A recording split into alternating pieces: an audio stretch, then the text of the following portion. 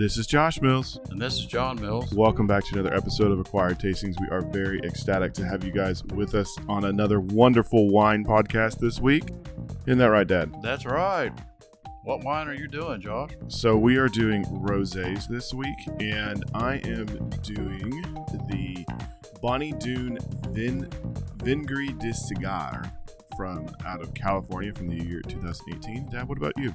I'm doing King Estate Pinot Noir Rosé, and it's Willamette Valley. Awesome. And what are your snacks this week, Dad? Well, my snacks, I have avocado bacon toast. I have chicken, shrimp, and chorizo paella. And then I have blood orange and raspberry chocolate.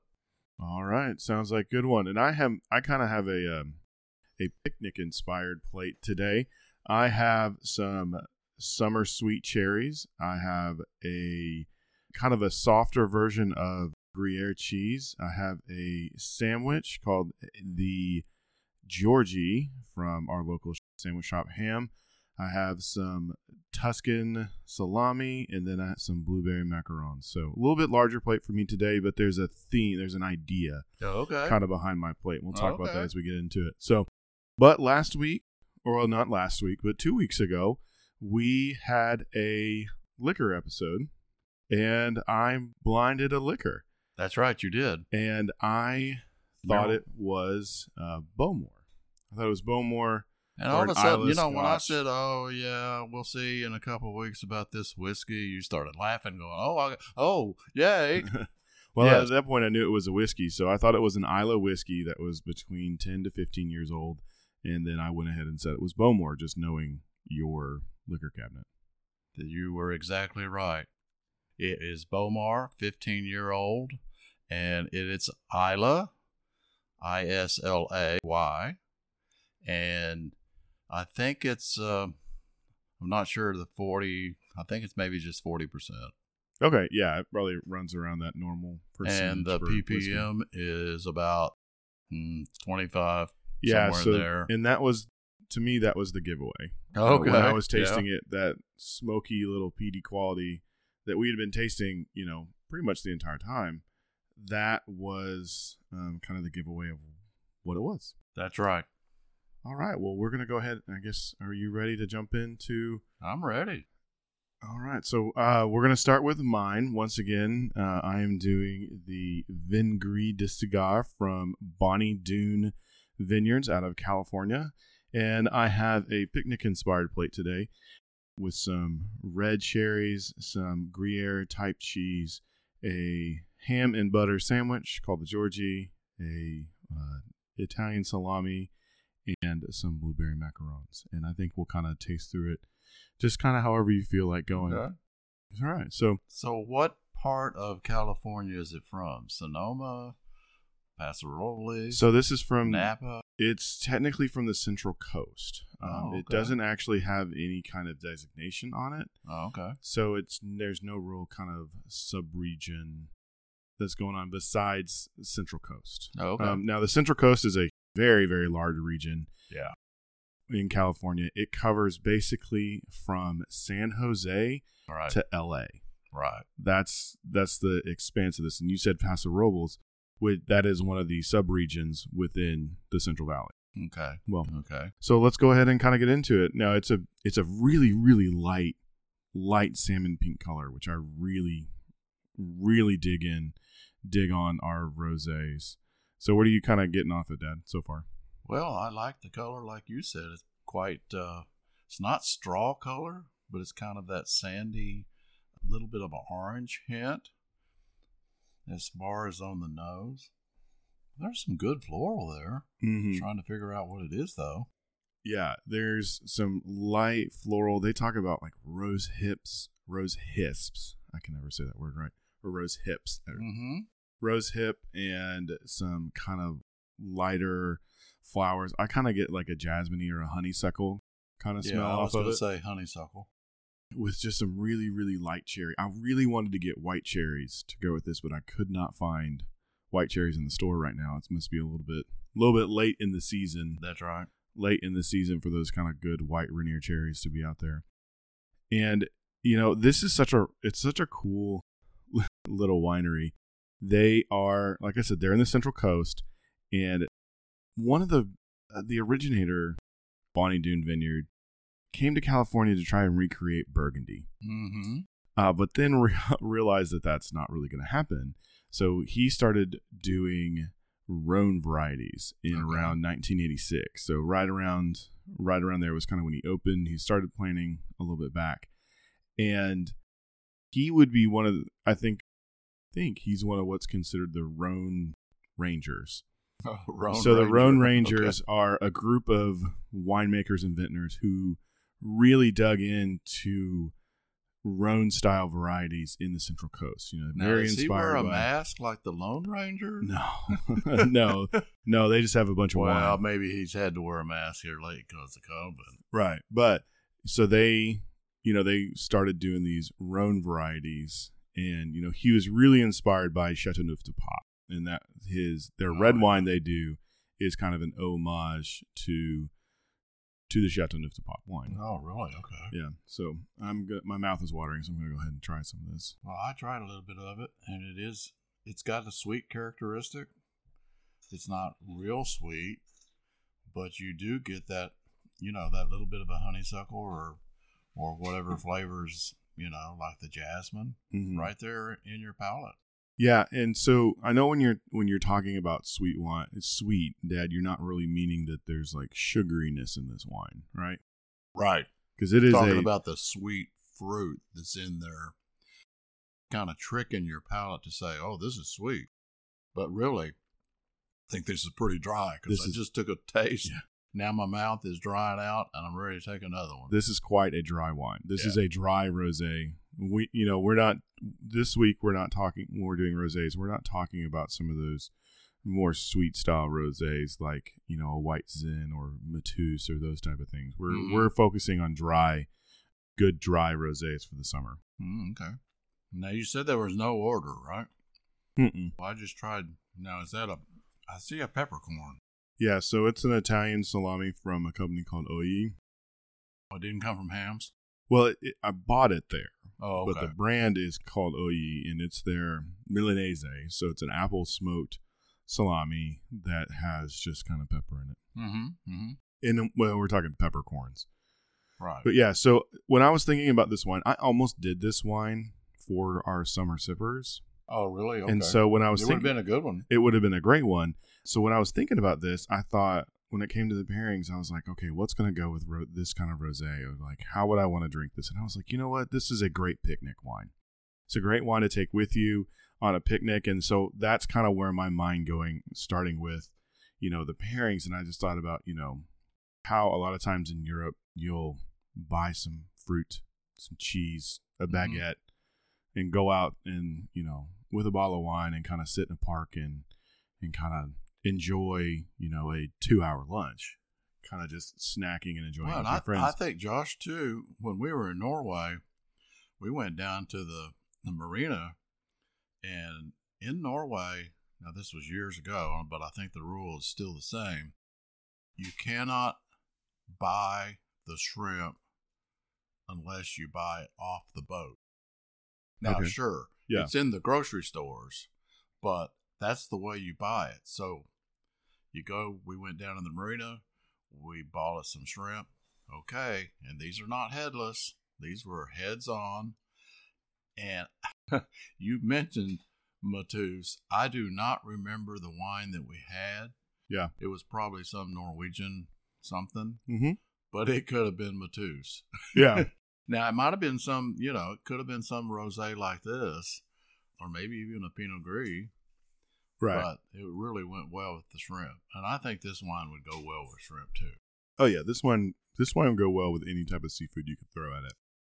Except for maybe like a heavily spiced tuna or a heavily spiced salmon. I think there's just a little bit too much fat that would kind of go against this wine. But so a little bit more about Bonnie Doon, Dad, while you go ahead and snack a little bit. And then we'll talk about the wine itself. Like I said, they started in the mid-'80s, really doing the Rhone varieties, and they became very popular because they were doing, just kind of off the wall stuff compared to everybody else. It wasn't just your normal, California cabs or Sauvignon Blancs or, Pinot Noirs, Chardonnays, it's something different. And so they kind of, started getting a nice little following, and they grew and had some, really big brands that I think they ended up kind of selling off. Cardinal Zen in Pacific Rim. I mean, Cardinal Zen is a big name. I think they ended up selling that part off to kind of focus back in doing what they're doing. Now, since 2004, they moved to doing biodynamic viticulture. And we've lightly touched on the idea of biodynamics, and maybe we'll have to do a geek episode where we talk about biodynamics, growing and vineyard practices. They just have to do with really following the seasons and kind of connecting on a little bit of a more spiritual level with the land in itself. Depending, it kind of changes how you do some harvest things. And since they've done that, they kind of really hold to that when it comes to their whole ethos, when it comes to growing their grapes, and then non-intrusive winemaking as well. But this is, I just really enjoy this wine. I think this was in Seth's column about rosés, wasn't it? It could have been. Okay. I don't have that memorized. Gosh, now, I tried the salami. Mm-hmm. Even though that pepper's in there, not in every slice, it's really thin sliced. But that salami is pretty sweet itself. And so that sweetness of the salami with the sweetness imposed from the fruit that we're tasting goes really well. That's a good pairing. Okay, cool. I've got a piece of cheese in my hand, so I'm going to try the cheese. Yeah. Now, what kind of cheese is it? So I can't remember the exact name of it because I don't have it right with me. But when it was described in the store, it was it's very like creamy. Gruyere, but softer. Okay. So it has some of that like ripe funkiness, Mm-hmm. but has that nice texture Mm-hmm. of kind of a semi-soft cheese. Mm-hmm. It's not firm by any means, but it's also not just gooey and runny. Right. It's not like a brie. It's more like almost like an Emmentaler, or It's sort of like the outside of that Humboldt Fog. yeah. It's kind of it's But it doesn't it's have that soft. taste. It holds its shape. It's not runny. It doesn't have to have. It has a rind, but if it didn't have a rind, it's just fine. It's not like oozing all over the plate, Right. kind of thing. So and so I kind of just created this plate around what was available, what sounded good, and kind of just thinking if I were to take this, would be kind of like a picnic basket for me. Not a Lunchable. Well, Could have it been. could be a lunch. Yeah. But, I mean, besides the sandwich, but. Well, I don't know. So how's it going with the cheese? It's going real well. So the cheese is, again, got that sweetness to it. So it's a little bit funky, but not really. I mean, it's not funky like a Humboldt Fog or some of the Gruyères or blue cheese or anything like that. But it's got a little bit of funk to it. Mm-hmm. Because it's not like, like an Irish cheddar. Right. Which doesn't have any funk at all in my book. Doesn't taste salty, but it tastes real well with this wine. Yeah, and so if you've never had a cheese that's got a whole lot of funk, like if you've ever been afraid of it just because of that phrasing, the funkiness is really an earthy quality. Right. It kind of comes across it's a little bit stinky, but it really comes across as just really rich in earth. It reminds me like compost. Not quite to that deep manure smell of, kind of barnyard, but good rich soil, compost, mushroom, earthy, umami kind of quality. And that's what we kind of call funk in cheese, in my opinion. What does it taste like to you? Or if you could break it down a little bit farther. When you said mushroom, that kind of because mushrooms they really are earthy, but they're not extremely funky. It's not going to make your mouth pucker. This cheese doesn't make your mouth pucker like some cheeses that we've had, like some of the goat cheese. But it's just kind of middle of the road between a really funky cheese and something like a cheddar, an Irish cheddar or something like that. So how would you describe, like for somebody who may not know what funk is in cheese, how would you kind of describe that? I know you kind of mentioned it's kind of like mushroom, or is there any way you can describe it more for somebody who may not know it? So that's hard to do. That's kind of like trying to describe, the sandwich we're about to eat, because it's got different flavors, and everybody has a different palate. So what I think is extremely funky, or I thought was smoky, somebody else would say, no, that's not very smoky. I want something smokier. Or that's something I want that's more funky. So the funkiness of this cheese is that it's got that sweetness, but it's got that earthy, almost coming toward bitterness. Okay. Yeah. Yeah. So it's, when you say it's funky, it's like, well, it's got so many different layers of taste. It's not, you kept saying the compost. Well, our compost sometimes can smell so terrible, but this cheese doesn't, of course, have that compost or barnyard kind of smell to it. Right. But it does have enough sweetness, bitterness, earthiness to say, okay, that's got a light funk. Yeah. Okay. Yeah, cool. I'm going to talk about the sandwich, then I'm going to talk a little bit, kind of get into some of the details of the wine, and then kind of snack along as I'm doing this. So the sandwich is called a Georgie. It's made at a local sandwich shop here in town called Ham. We talked about Ham a lot, Hillcrest Area Meats, and it's one of my favorite sandwiches that they do. It's so simple, but it's so delicious. So it is a sandwich that's on a baguette, and it has on the top and the bottom of the baguette, after you slice it in half, they do a thick layer of European butter, big, heavy, fat butter that's got that really kind of, almost cheesy kind of quality to it. And then they stack it high with what's called white ham, or jambon de blanche, I think is what it's called. So it's a European cooked ham. It's not like a deli ham that we have. It's not kind of that sweet honey glazed ham or those type of hams. It's more fatty. But it does have some sweetness. It's just not as sweet as. So the sweetness I think that you're talking about is just pork's flavor, because you talked about it again with the salami, and that the sweet fat, it does have smoke to it. It is cooked by itself, but it has a little bit extra kind of fatty quality to it that we don't have in our deli ham.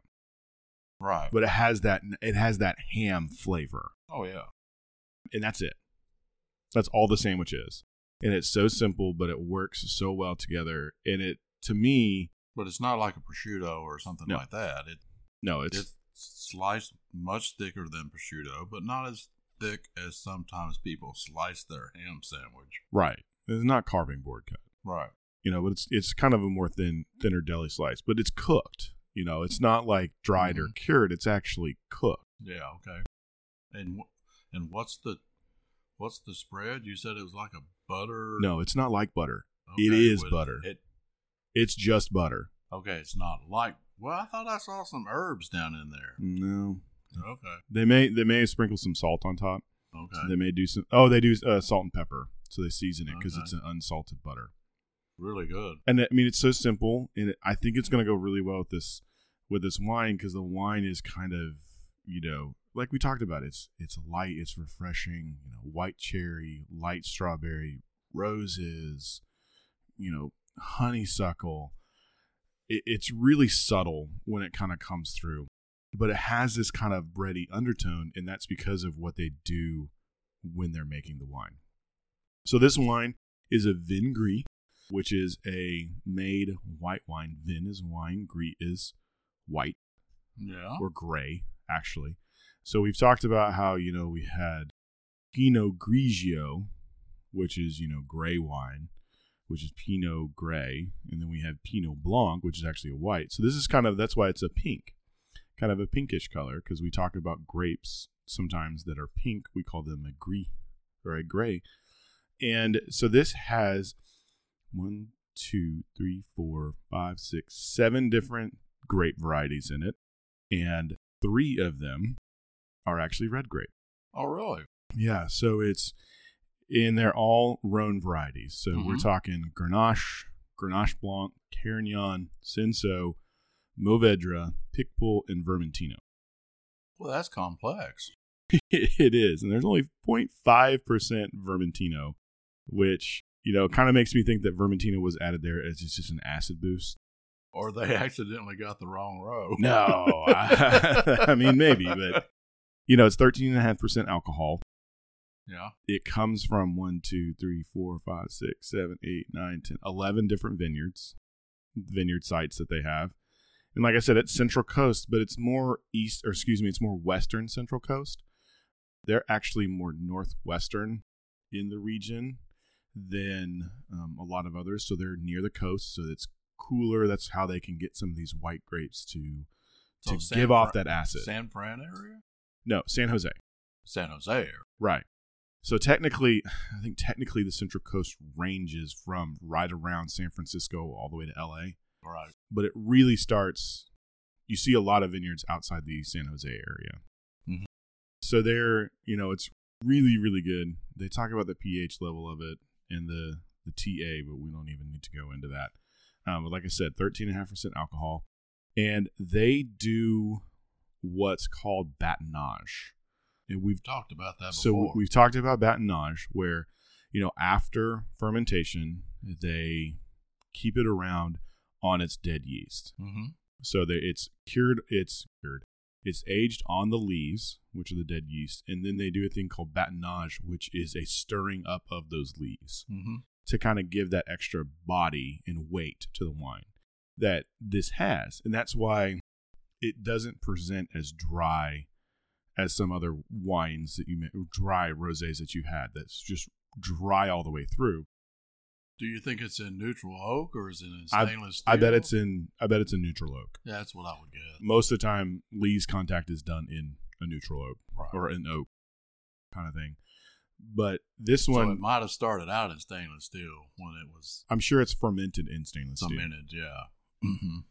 So what I was talking about with the kind of the feeling of this is, it's kind of got a good body through the mouth, and then that drying and that acid really comes in at the end. And I think that's because of that lees contact and the batonnage, which is another French technique. Mm-hmm. We see it a lot in the Loire Valley as well as in the Rhone region when it comes to whites. They did 18,000 cases of this, and they say it can drink all the way through 21. So rosés a lot of times are, drink now, drink fast. Yeah. Because they'll go bad. They actually, say, if you set it aside for a little bit, you may actually reap some rewards. And I can kind of see that. It's developed a little bit, I think. Okay. Well, I just tried the cheese with the Rhine. Yeah. And that has a lot more funk. Oh, yeah. A lot more earthy. And so it really made this wine stand up and kind of salute to the funk. But then it's like, it withstood it. It's like, you're not going to bother me with that. Yeah. And I think that's that lees contact. It could be. And adding that extra body and weight to the wine. So this is amazing because, when you make beer, you just don't want it to lay around on that dead yeast. Yeah. Because it's talk about funk. Mm-hmm. It's called skunky. Yeah. And it's completely different in wine because there are times that you actually want it and it will actually help develop the wine. Mm-hmm. I think these are, we were talking offline, I think these are Bing cherries, even though they weren't labeled. They weren't labeled as such, but I can see how you would think they were because they are big, bright red from Washington. Right. Now they're very sweet. Mm-hmm. Let's see what happens with the wine. No, it didn't. I think the sweetness of that Bing cherry, if you will, is higher sweetness than the wine, but it didn't make the wine go bitter. The wine. So what did it do? Well, so that sweetness that I was getting from the fruit that I'm perceiving in the wine after trying the Bing Cherry just kind of disappeared. Well, it wasn't totally gone, but it was in the background. Did it change any of the other flavors to it? I don't think so. I'm still getting the honeysuckle or the jasmine. What did you think? So to me, it kind of brings up a little bit of the acidity to it, a little bit of that bitterness, but it also kind of enhances the fruit over the floral to me. Mm-hmm. I'm getting more of the kind of fruit flavors, and I'm getting more underripe fruit than I was before just drinking it by itself. And the sandwich kind of did the same thing. Well, I think it was that butter, that fat. Mm-hmm. But also the bread. Adding that in there could throw it out of balance a little bit. Well, maybe. I didn't notice the bread bothering it. Yeah, this is really good wine. Good. Yeah, it just kind of kicks up. Now, what was the price point? Under 15. Under 15. 14. So the store I bought it at was $14.99. I've seen it for about $22, and it wasn't even wine day. It was. That's a great buy. On the shelf for $14.99. That's a great buy. Yeah, I bought two. One for the show, and then one for either later or tomorrow when I can't go buy wine. Yeah. So have you had the macaron yet? Not yet. Okay.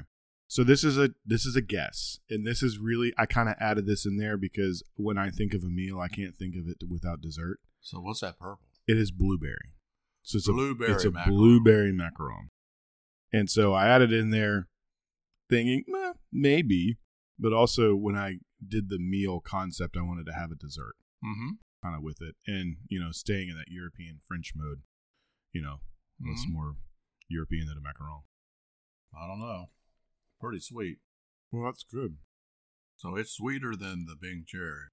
And so I got a little more bitterness from the wine, but it didn't go totally bitter like we've had experience before. Right. So it stood up to it. Sweet. Oh, that's good. Sweeter, sweet. Oh, that's good. Sour. Didn't happen. Mm-mm. Well, and that's the thing is, that was good. Mm-hmm. Like, the blueberry flavor, to me, just kind of woke up the wine. It didn't come off dry. No. It didn't finish dry because you're right. Because the macaron sweetness was still there. And I think that, wow, that was really good. It was unexpected. Because it just kind of kicked up. To happen? Well, I just kind of expected it to be flat.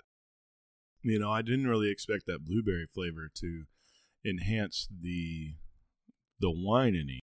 And to me, it adds in some great extra flavor to it. Yeah. Now, before we kind of switch over, because I think we're kind of about there, I wanted to talk about, why, if you look at the label, it kind of looks like a UFO trying to abduct, this vineyard ground. Oh my God. And and it's called, Vingri de Cigar. So gray wine of cigar. So the story is back in 1954, Village Council of Châteauneuf-du-Pape was quite perturbed and apprehensive about flying saucers or flying cigars. And that they might what damage they might do to the vineyard. Well, in that time frame, there was either flying saucers, or there were the long shape, like Zeppelin, which looks like a cigar. So it's like, yeah. So, and this says, so the right-thinking men they passed an ordinance prohibiting the landing of flying saucers or flying cigars in the vineyard. The ordinance further states that any flying saucer or flying cigars that did land there are to be taken immediately to the impound. Oh, really? So they just kind of, that's kind of the story behind where they came up with this label art, because they kind of have some really cool label art, and it's one of the things they actually talk. They have a section on their website about their art. Yeah. Their label art, as they call it. So I just thought that was a really fun story. It is a fun story. I didn't notice that on the label. Yeah. And it's kind of, it's kind of light. on this label. Mm-hmm. And they actually, they use a bunch of local artists, and in that label art section, they highlight the artists that have done their labels for them. Oh, okay. Which I think is really, and it changes every year. Oh, the label does? Yeah, so it's the Vin Gris de Cigar, and their Le Cigar Volnay or Le Cigar Blanc. It they tweak it or kind of change it every year, which I think is kind of cool. But wow, that is weird. anything else about any other questions or anything you want to talk about this wine? That's a good wine. Yeah. I don't know that I would have picked it. I wouldn't known enough about it. But like you said, if it was one of Seth's picks, typically we write those down. Last week his weekly article was talking about not drinking. So it's like, no, that didn't work, Seth. Right. Well, and so, this is another one we've talked about before. If you're not sure about a wine itself, but an importer. Right. This is one of the ones where you can do that. Skurnik. Mm-hmm. Skurnik Imports. I've had a lot of their stuff on there, and they're one that if I'm not sure about it and I'm looking at the labels, right, and I see that it's imported by Skurnik, I'm like, okay, well, I know then it's going to be of a particular quality, right? And I found that Skurnik and Kermit Lynch, they're importers that I know and I can trust. Mm-hmm. That if I've never had the wine before, I know it's going to be one that I will probably enjoy. So that's something else when you're going to pick wines, right, that you can use as a skill or a strategy besides just searching or reading the back label. Find those, start looking for that on the labels. It's usually on the back label, and see, and start noticing, okay, well, this week I've had 3 wines from this particular importer that I really like. And now I have an extra tool in my arsenal when I go to the store. That's I can feel more confident about it. Yeah, I never think of that. I'm always looking, at the label, or I'm looking for a particular wine, or like you said, Seth will write an article and we'll go look for his wine, or I'll see something on the internet and look for that wine. So are we ready to sort of switch over? Yeah, let's go ahead and switch over and start talking about yours. Well, one of the things that... Oh, wait. Before you do that, tell us what it is and your pairings. Oh, sure. Yeah, I was going to do that. So it's King Estate Pinot Noir Rosé. And this is a 2018 version. And it is 13.5. I think that's what you said yours was as well. And so, the King Estate was just founded in 1991. It was driven by a commitment to sustainability and profound respect for the land. And I really like that. Willamette, we've talked about Willamette Valley in Oregon, I don't know how many times.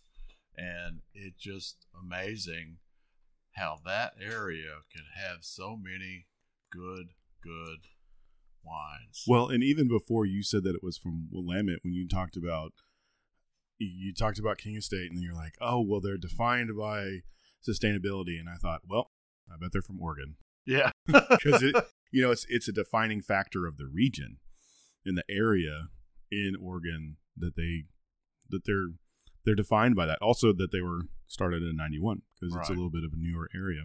Oh, and if you were listening last week, I said La Crema Pinot Noir Rosé.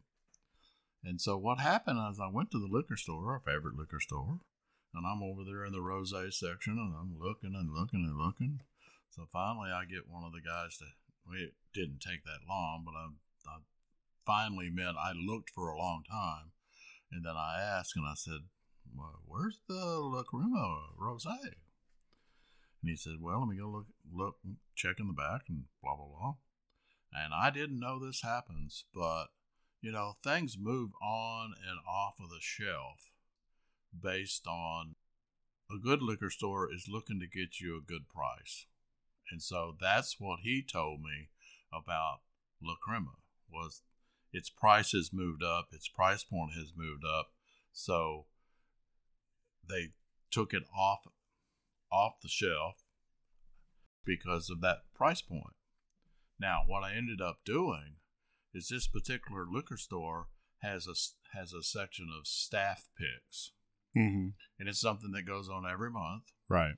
And so this particular one is a staff pick of one of the owners, Clark Trim, and its price point was like, sticker on the bottle was like 21 something, and the price point on sale because it was staff pick is 18 Okay.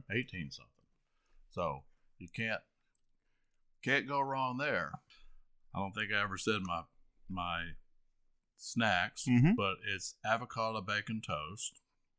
This may be a stretch Mm-hmm. because of the avocado, the bacon, the tomato. We'll see how that goes with this rosé.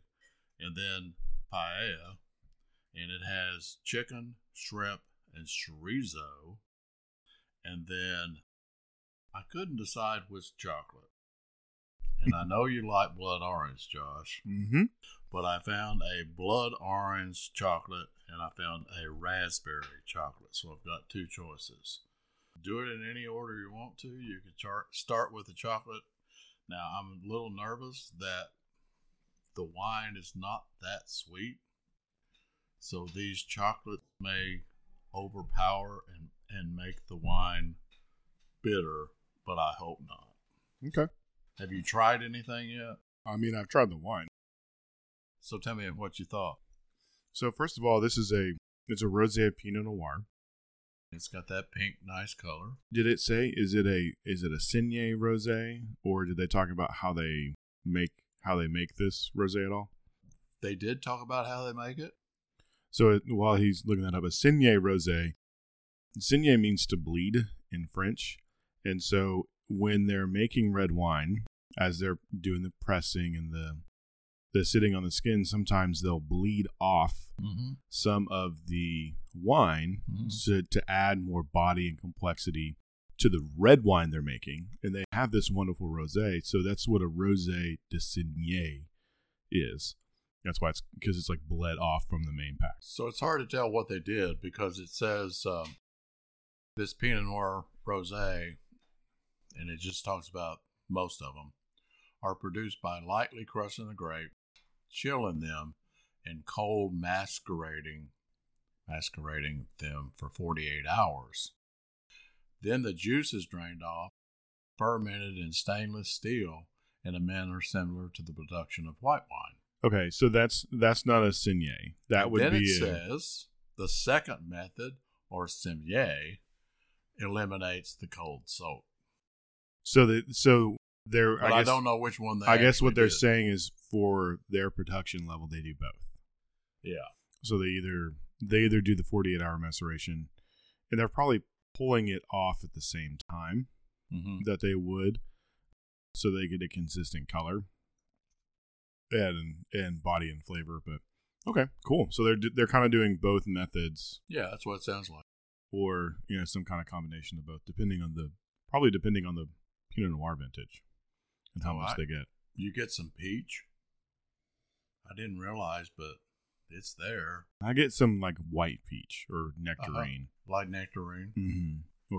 Or it's not. I would not say it's a yellow peach or a yellow nectarine. It's more the white style where it's a little bit lighter.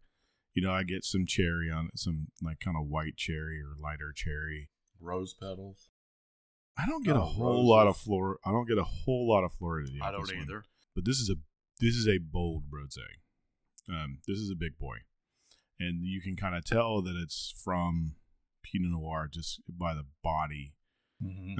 Go ahead and taste it. You'll kind of notice that the flavor it's big, it's kind of assertive. It's got some tannin to it, and it's a bigger rosé. Whereas the Vin Gris that we just had was kind of more of a softer, lighter style. This is a kind of more in your face, and that's why I was asking if it was a Saignée, because Saignés to me usually have that little bit more of a big, bold kind of presence about them. Oh yeah, okay. And it kind of reminds me of that. So this was for 2019. These ratings, I don't know how you trust them, but it says 90. Yeah, that's pretty high. Oh yeah, yeah. If you're into ratings, 90's a good rating. So I don't know that I've had this before, but it's very. I think we have. I think we have. I think it's it's very good. It's about that price point. And before I really started introducing you and Mom to a lot of French rosés, I remember this one coming home quite a bit.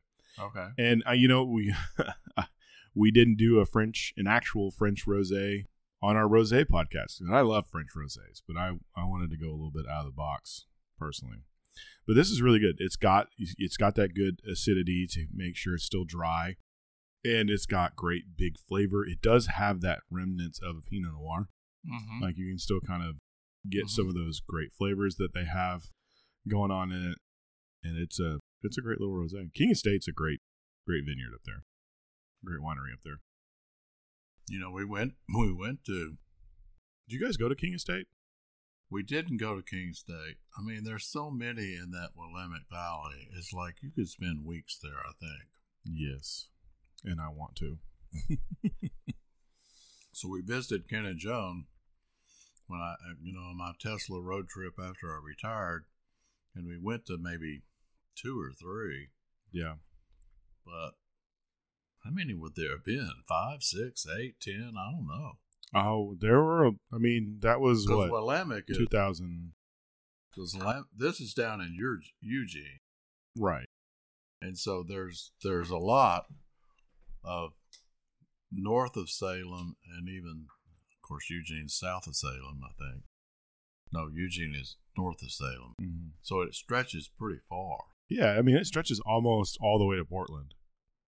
Like the Willamette Valley, almost like you can get there very easily from Portland, and it's not far out of Portland till you get there. So I see you going into the avocado toast. Have you tried it? I have not yet. I'm building up the courage. Avocado is not one of my main things. Well, avocado is an acquired taste. This is an acquired tasting podcast, so you kind of have to acquire that taste. It does have bacon on it. I know you like bacon. It has tomato on it. It has a recipe called for chives. I didn't have any chives, but I did have green onion and then parsley. Nice. Okay. So avocado to me is always sweet. Oh, and it has lemon juice. Okay. But it's not so sweet that it's overpowering this wine. Mm-hmm. Now, I don't know what, both these wines have that perceived sweetness from the fruit. Right. And that's why, like, whenever I'm, talking to people about wine, I try and say, okay, don't say the word sweet. Mm-hmm. Try and talk about the fruit of it. That's why, I try to reiterate, at least in the first one, that it is not sweet. It's actually a dry rosé. But it is very fruity. Right. It does have a lot of fruit in it. Well, King's Estate is a sustainability farm, 1,033 acres, so it's pretty good size. It's a big boy. Yeah. Whenever we go back, so our friends Ken and Joan that we spent time with on that road trip, well, they have sold that house, and I think their only house now is in Mexico. I forget the name of the location, but it's up in the mountains of north of Mexico City. Right. But yeah, this is really good. Yeah. So the avocado toast, that oniony, fatty quality that comes in with the avocado and the green onion and the bacon and that little pop of acidity from the tomato work really well with this wine. Kind of balances it out, gives it some of that kind of earthiness that it doesn't really have, kind of like that was in the Vinagreta cigar. What do you think of it? Oh, I like it. Of course, I like avocados. It's hard to buy avocados. Sometimes you'll buy them and they're hard as a rock. But yeah. So how does it go with the wine? I know you like the avocado toast, but how does it go? How does it taste with the wine? So to me, avocados are sweet. So that sweetness, and the wine has that perceived sweetness. of strawberries or pomegranate or whatever you're tasting. And so I think it goes really well with this wine. Do you get pomegranate on the wine? So pomegranate is one of those tastes that is hard to perceive, but I sort of perceive it in the really background. Okay. And isn't pomegranate, doesn't pomegranate, that's how you could make Grenadine? grenadine. Yeah, pomegranate. I think it's pomegranate and rose Right. is what makes grenadine. But yeah, it does have kind of that bright pop of, because pomegranate to me is a little acidic too. Yeah. Got a good flavor, but it has that little bit of pop of acidity. Or if I'm thinking back to the last time I ate some pomegranate. Now, this paella is really good. First of all, great job on the paella. But it's got a big chunk of spice to it, at least to me. It's got some good spiciness. I know you said there's chorizo in there. I'm sure there's some other cayenne and chili powder in there as well. So there's no cayenne. There is paprika. Mm-hmm. I Are you ran sweet? out of, what? What type of paprika did you?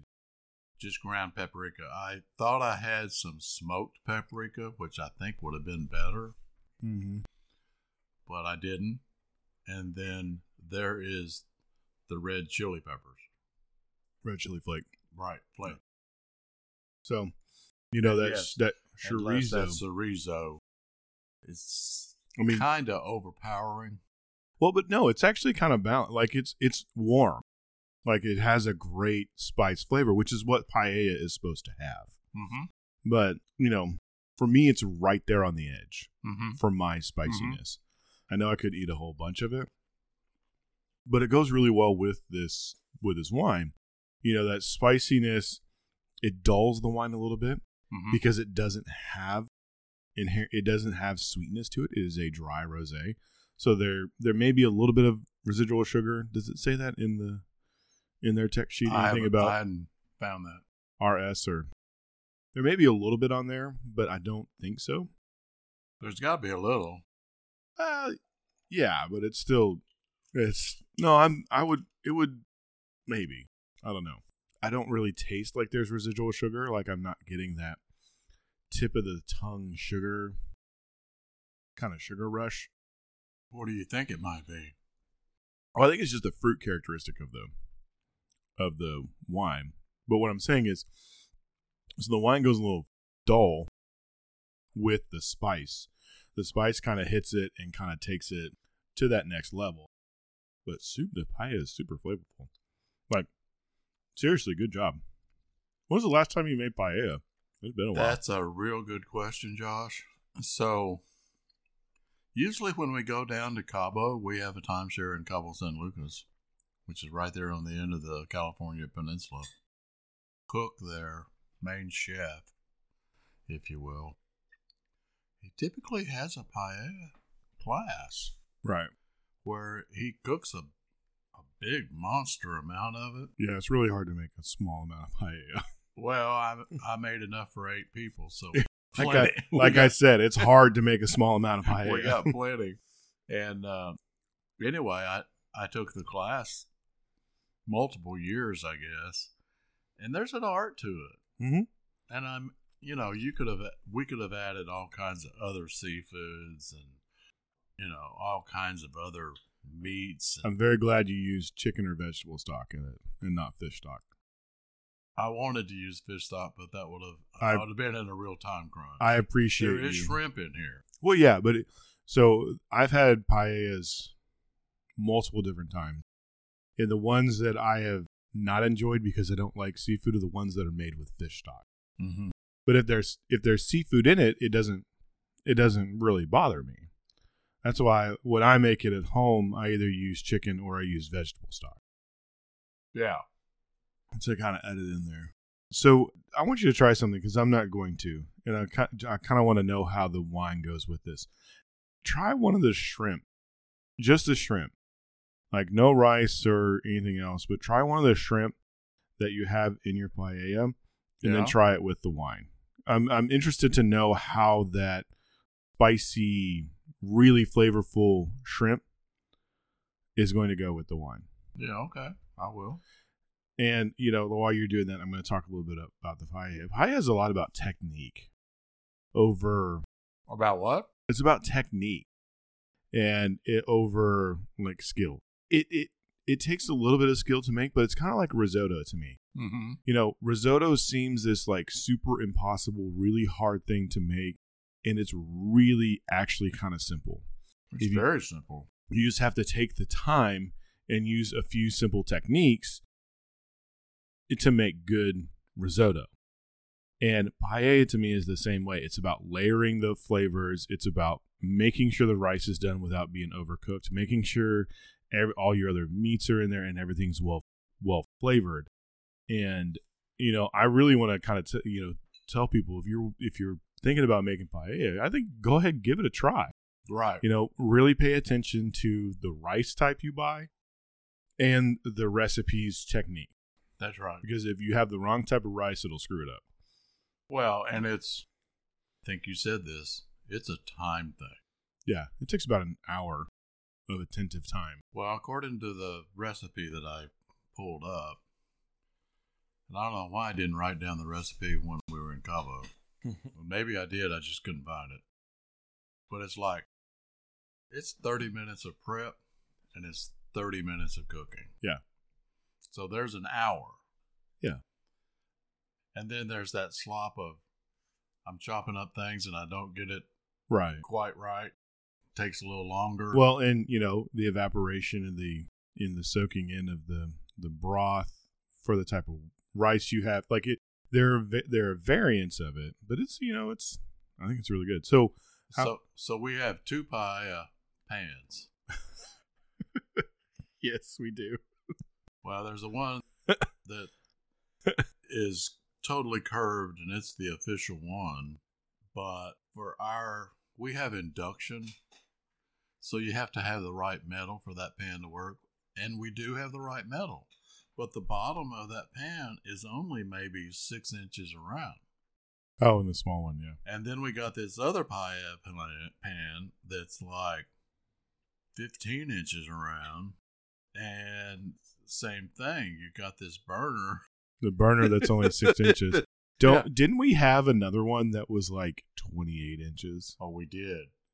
I don't know what I think happened. it's still back in the garage somewhere. I don't know what happened. That one, when we cooked with it, we did a big party. I can't remember what party. It wasn't Mom's retirement or... Well, and we did it on our propane. Right, and that's where I was getting to. But we did a big party, but we used our propane. We used a propane burner, a big propane burner, the same one we used to fry our turkeys with. So the shrimp, you asked me about that. Yeah. So the shrimp to me is like sweet, okay? But then it's got all this layer of different tastes. Yeah. Because of the rice being cooked. So you first coat the rice in olive oil, the garlic, and then the pepper, the flaked red peppers. Mm-hmm.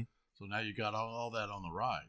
Well, of course, some of that is going to infuse over to the shrimp. Right, and that's why I was curious at how it went with the wine itself. So, to me, that sweetness of the shrimp and the perceived sweetness of the wine did really well. Okay, cool. I figured it was going to go well. I was a little nervous about the chorizo.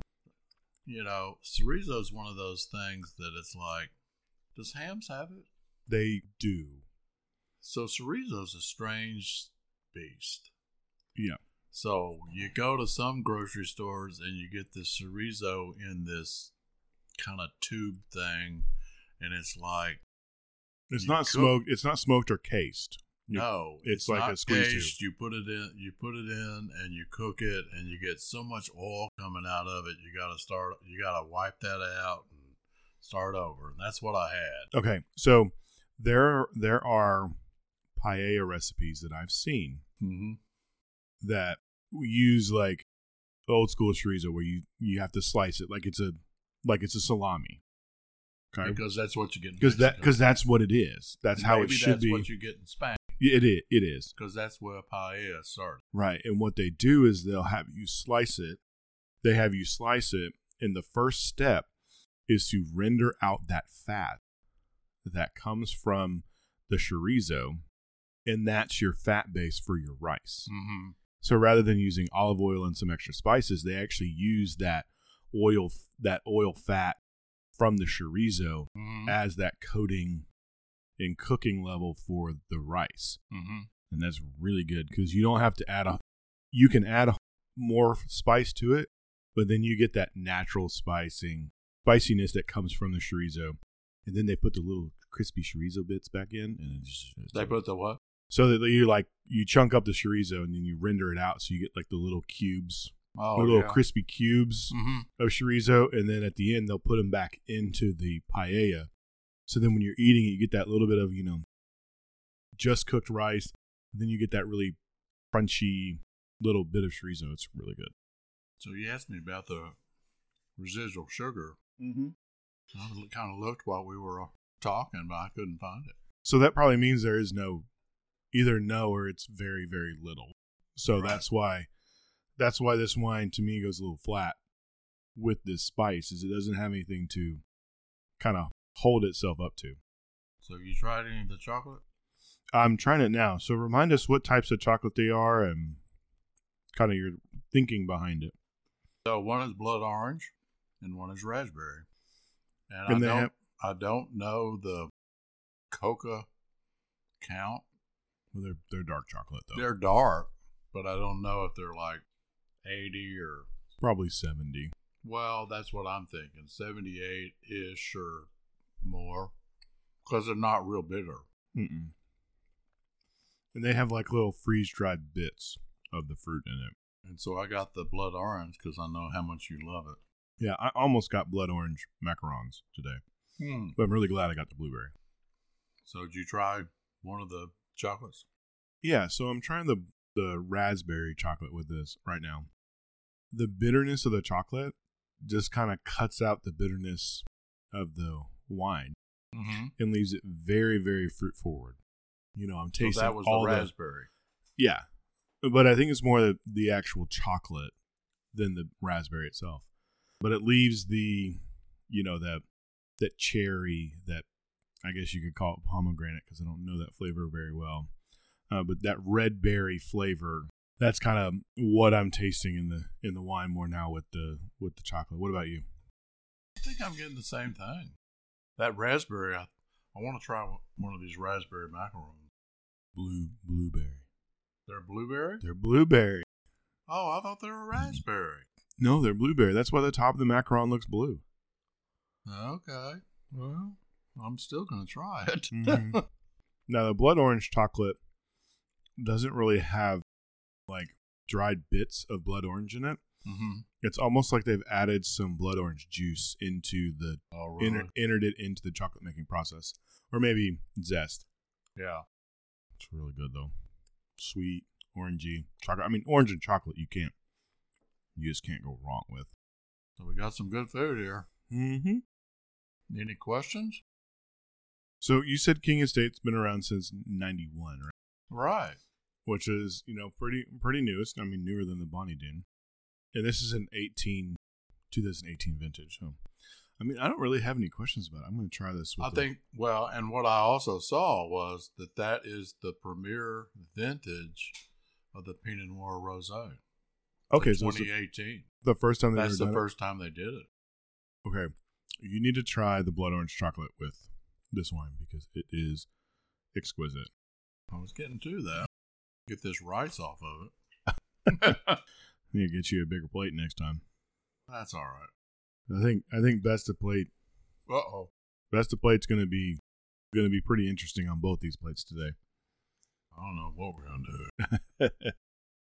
That blood orange is much better than the raspberry chocolate. Yeah, you actually get more of the orange. You really do. You get more of that orangey kind of flavor into the chocolate it's itself. Almost like I have a cocktail. Huh? I can kind of see that. Blood orange, some Salerno and some Godiva chocolate liqueur, I guess. Basically what it is. So what did you think of the pairing? So that chocolate is very sweet. the blood orange has that little bit of bitterness that you would expect.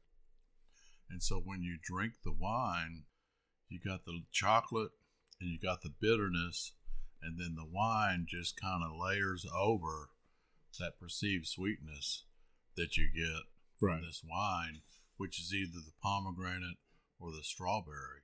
I'm really getting more of the strawberry than I'm getting of the pomegranate. Yeah. Because, pomegranate is such a light flavor. Yeah, I'm definitely getting, strawberry and raspberry and cherry. Those are really, really coming through with that chocolate. Now there's lots of different soil types. We got the volcanic and the sedimentary and the silty and the loams, iron-rich basalt. I mean, Willamette Valley has just got it going. Yeah, maybe we'll have to do an on-site podcast sometime soon. I'm not sure how we're going to do that. Well, this stuff travels. So I don't have any other questions about it. I think it's really good. Are you ready for best on plate? Yeah. All right, let's start with my plate. What did you think was best on plate? Best pairing? So, best on your plate, man, that's a tough one.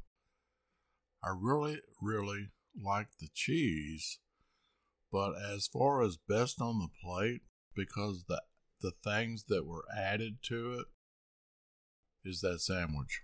Okay. Because you got the cooked sandwich, the cooked ham, and it's not as sweet as an American ham that you might get, like the just a deli ham. Yeah, deli. But that bread, it's a baguette. Mm-hmm. And then you got that butter, and I swear there's something mixed with that butter. It's salt. It's salt and pepper. Well, they put salt and pepper on. Well, yeah, that gave those different layers to your wine that made it best on plate to me. Okay. So for me, it was that blueberry macaron. Oh, it was good. Wait a minute. Footnote. that blueberry macaron just added depth and almost like clarity to the wine that just made both of those sing so well, because the macaron's so sweet, great fruit flavor. The wine added acidity and dryness to that, and then that fruit flavor just added and complemented everything else that was going on with the wine. Yeah. That thing was it was magical. Now, what about your plate? I just ate some of that macaroni. I might have to change my opinion on your plate. Well, what about... Where did you get those? Whole Foods. Really? Uh-huh. They have a little cold case where they have macarons. I'm going to have to look for that, because that was really good. I debated between the blueberry, the lemon, and the blood orange. And I ended up deciding on the blueberry because of the berry quality. They also had raspberry, but I was like, I think that's going to be too similar. I want a little bit of contrast. So what about on your plate? What was best on your plate? I'm conflicted. You may have to go first, because I really like the avocado toast. I really like the paella. And the two different cheeses of the chocolates. Of the two chocolates, the blood orange was the best. But why don't you go first, and I'm going to have to think about it. I can go first, and it's not going to take me very long. It's the blood orange chocolate. Mm. The blood orange chocolate did the same thing to this wine that the blueberry macaron did to mine. It gave it depth, it gave it life, and kind of brought it up. Now, very close second was that paella. Yeah. The paella was really good. The only thing that I think was a little bit discordish was the spiciness. Too much? Well, for the wine. For a paella, I would really want, like a Rias Baixá, like a, kind of that, really fruity wine, or even a Riesling. Like just adding some of that extra sweetness or Gewürztraminer to give it that. So what Spanish wine would you put with this paella? So if I had to do a Spanish wine, because paella is really Spanish. I know it is. If I had to do a Spanish wine with it, it would probably be either a Cava, or the Rias Baixá, an Albarino. I think the rear special. Would be really good. Now they're from, completely opposite parts of the country. That's right. So but Cava is made near Barcelona, where paella was kind of invented and where it's known for. That's kind of why I was thinking a Cava would be good, because Cava has a little bit of inherent sweetness to it and a little bit of effervescence that I think would complement that spiciness. Yeah, those bubbles wouldn't hurt, would they? I mean, bubbles never hurt. Yeah. So but for me, it's definitely the blood orange chocolate. It woke up that wine to me, and just kind of good. The chocolate, it had that fatty quality that coated your mouth, and like it was really good if you took a bite, cleared your mouth of the chocolate, and then had a drink of the wine. But it was exquisite. You had to buy the chocolate, didn't clear it all out of your mouth, and then took a drink of the wine. Okay. It was like fireworks in my mouth. So I think I had some really good pairings. Oh yeah, you had great ones today. Well, you did too.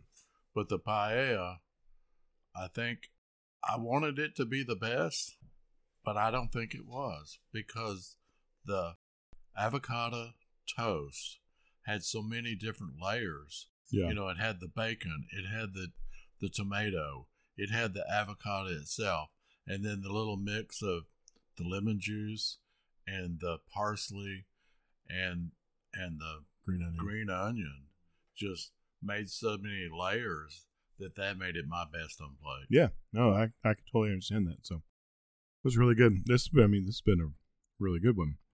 Well, you ready to blind me? Are you ready? I am ready enough. Ready as you ever get. All right, let's get it poured up. All right, so we got the blind poured up and ready to go.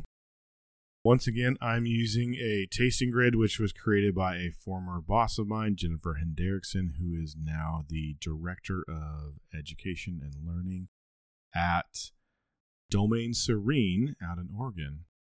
All right, you ready for this, Dad? Here we go. I'm ready. All right, so this is a red wine.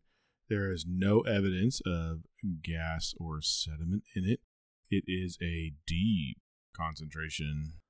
Yeah, I kind of say it's a deep concentration of almost purpley. Yeah, almost purple, going out to a little bit of magenta edge. There are some good legs on this wine. We'll say they are kind of medium, plus they're a little quick moving. So the secondary colors, like I said, there aren't really many. It's really rich and dark.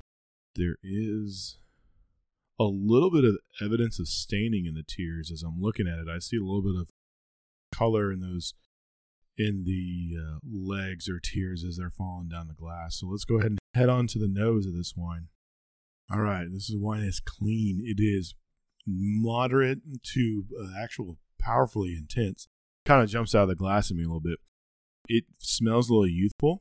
I don't think it's really developed very much. There's a bunch of flower on this one, so there's definitely some desiccated violet on there. The fruit seems very ripe, almost overripe or baked. It's more like black characteristic of blackberry, black cherry, almost a little bit of cassis-ness to it. Like I said, there's some good floralness on this. There's a little bit of like green herbaceous or vegetalness on there, but it's not super present. There's a little bit of earthiness to it, but it's not real present on the nose. Not really a whole bunch of of earthiness to it. There's a little bit of, I would say there's maybe some oak usage when it comes to there's a little bit of spicy quality, some little bit of those kind of warming baking spices, not really dill or coconut on it. On to the palate. No real faults to this wine. The acid is medium plus. The alcohol, I'd say, is medium plus. There's a good bit of tannin on it. I'm going to double check that. It's like medium. I don't know about medium plus. Oh, yeah. Tannins on this are definitely medium plus. Now, Dad, when I'm talking about alcohol level, medium is 11.5% to 12.5%. Oh, okay. Medium plus is 12.5 to 14. Okay. To 14.5. Plus, that definitely. Yeah. So, but it's not, it's not one of those big 14.5 or above ones. So that's it's not a Zen. I would not say it as a Zen. The tannins are definitely medium plus. I'm feeling them up on my front of my mouth. drying out my mouth real quick. It's a kind of a full-bodied wine, but it's a little bit of rounder texture. So I'm going to confirm all that floralness that I was talking about. There's definitely some of those baking spices that are going on. A little bit of that, kind of herbally kind of flavor with, some of that green vegetalness to it. Really good dark fruit. Oh, yeah. Confirming all those good big black fruits, blackberry, black cherry, almost cassis-ness, and they are ripe, they are present, not quite stewed or baked like I thought it was going to be when I was smelling on the nose. Mm-hmm. Now you got to figure out old world or new world. There's some earthiness on it, but it's really light kind of in the background. Not really any kind of minerality on it. This is definitely a dry red wine. The complexity, I'm going to say, is kind of medium. And the finish on it is kind of medium. Alcohol is definitely present, so I'm confident in that medium plus. Okay. Medium plus kind of call. Ooh, that's a good wine. So I'm going to say that this is a New World wine. New World? From a little bit of a warmer climate. Okay. Possible grapes include Malbec, Cabernet Sauvignon, Merlot, Syrah. Possible countries, we're talking Argentina, Chile, United States, and Australia. So what makes you think it's New World as opposed to Old World? Because there's not really a massive earthiness or mineral quality. It's really driven by its fruit characteristic and its non-fruit. I'm missing a lot of those earthy undertones that I would expect in an Old World wine. Okay. I think that this is a Malbec. I think it's from Argentina, from the Mendoza region. And I think it's probably from 2018. So that's what I'm going to go with for my call, a Argentinian Malbec from about 2018. All right, there you have it. Yeah, so you'll have to come back next week to figure out if I was right for once or if I was incorrect again. Like I've been on wines for quite a while. I really want to thank you guys for joining us. Dad, this was a great we enjoyed it, didn't we? It was a great little tasting today, wasn't it? It was a great one. So we had some great stuff. Now, next week's going to be a little bit of a kind of a sidestep, I would say, from our normal format. Next week, when in our recording, where we're recording, it is going to be the opening of the English Premier League soccer tournament or league. And I have 3 of my friends who we are all big soccer fans. And so what's your team, Josh? Well, I don't know. You don't know? I don't know because every year we get together and we play beer pong to figure out which my team is. Are we going to play beer pong next week? No, not on the actual episode. But what we're going to do is we're going to get together for a beer week. And the theme of the beer week is going to be either English beers or a beer that reminds my friends of their team. Oh, so, okay. But they don't know their team till they play big pong. I'm the only one that we play beer pong. Oh. So I'm going to have my friend Steven, my friend Dave, and my friend Kevin all on the episode. Steven is an Everton fan, and he's going to be bringing a beer that reminds him of Everton. And Dave and Kevin are both Arsenal fans, and they're going to try and either bring something that reminds them of their team, or they're just going to bring a good little English beer. And we're going to have a good old time talking about it. I will reveal what my team is on the podcast. And depending on how much I can think before we record, I'll either be bringing a good little English beer or something that's going to make me think of my new team. So it's going to be a little bit of a departure from our normal podcast, but I think it's going to be lots of fun. Sounds like it. Bringing my friends in, and we are still going to do beer. So watch Instagram and Facebook to see what we're going to do. I'm still going to be putting up the stories before the episode airs, so that if you want to taste along, you'll definitely be able to. You going to make one of those guys blind? No, I'm sure. I bet I'll end up blinding for that week, but we'll definitely there'll definitely be a good beer blind as we're moving forward. So, like I said, like I just previously said, feel free to, we'd love for you to follow us on our social media platforms on Facebook, Twitter, and Instagram. And, if you like us, we would love for you to go ahead and tap that subscribe button on your favorite podcast platform. Give us some stars, give us a review. We love to see those coming in, and, feel free to reach out to us on any of those platforms, or even send us an email at acquiredtastings@gmail.com. We'd love to hear from you guys, and we just really enjoy that you guys are here with us. That's right. For over a year now, which is crazy to think about as we're moving forward in this crazy thing. But, yeah, send us an email. Tell us what you think. So, like we said, give us a like or a subscribe, whatever your platform says. And once again, I'm Josh Mills. And I'm John Mills. And we'll see you next time. Thank you, and goodbye.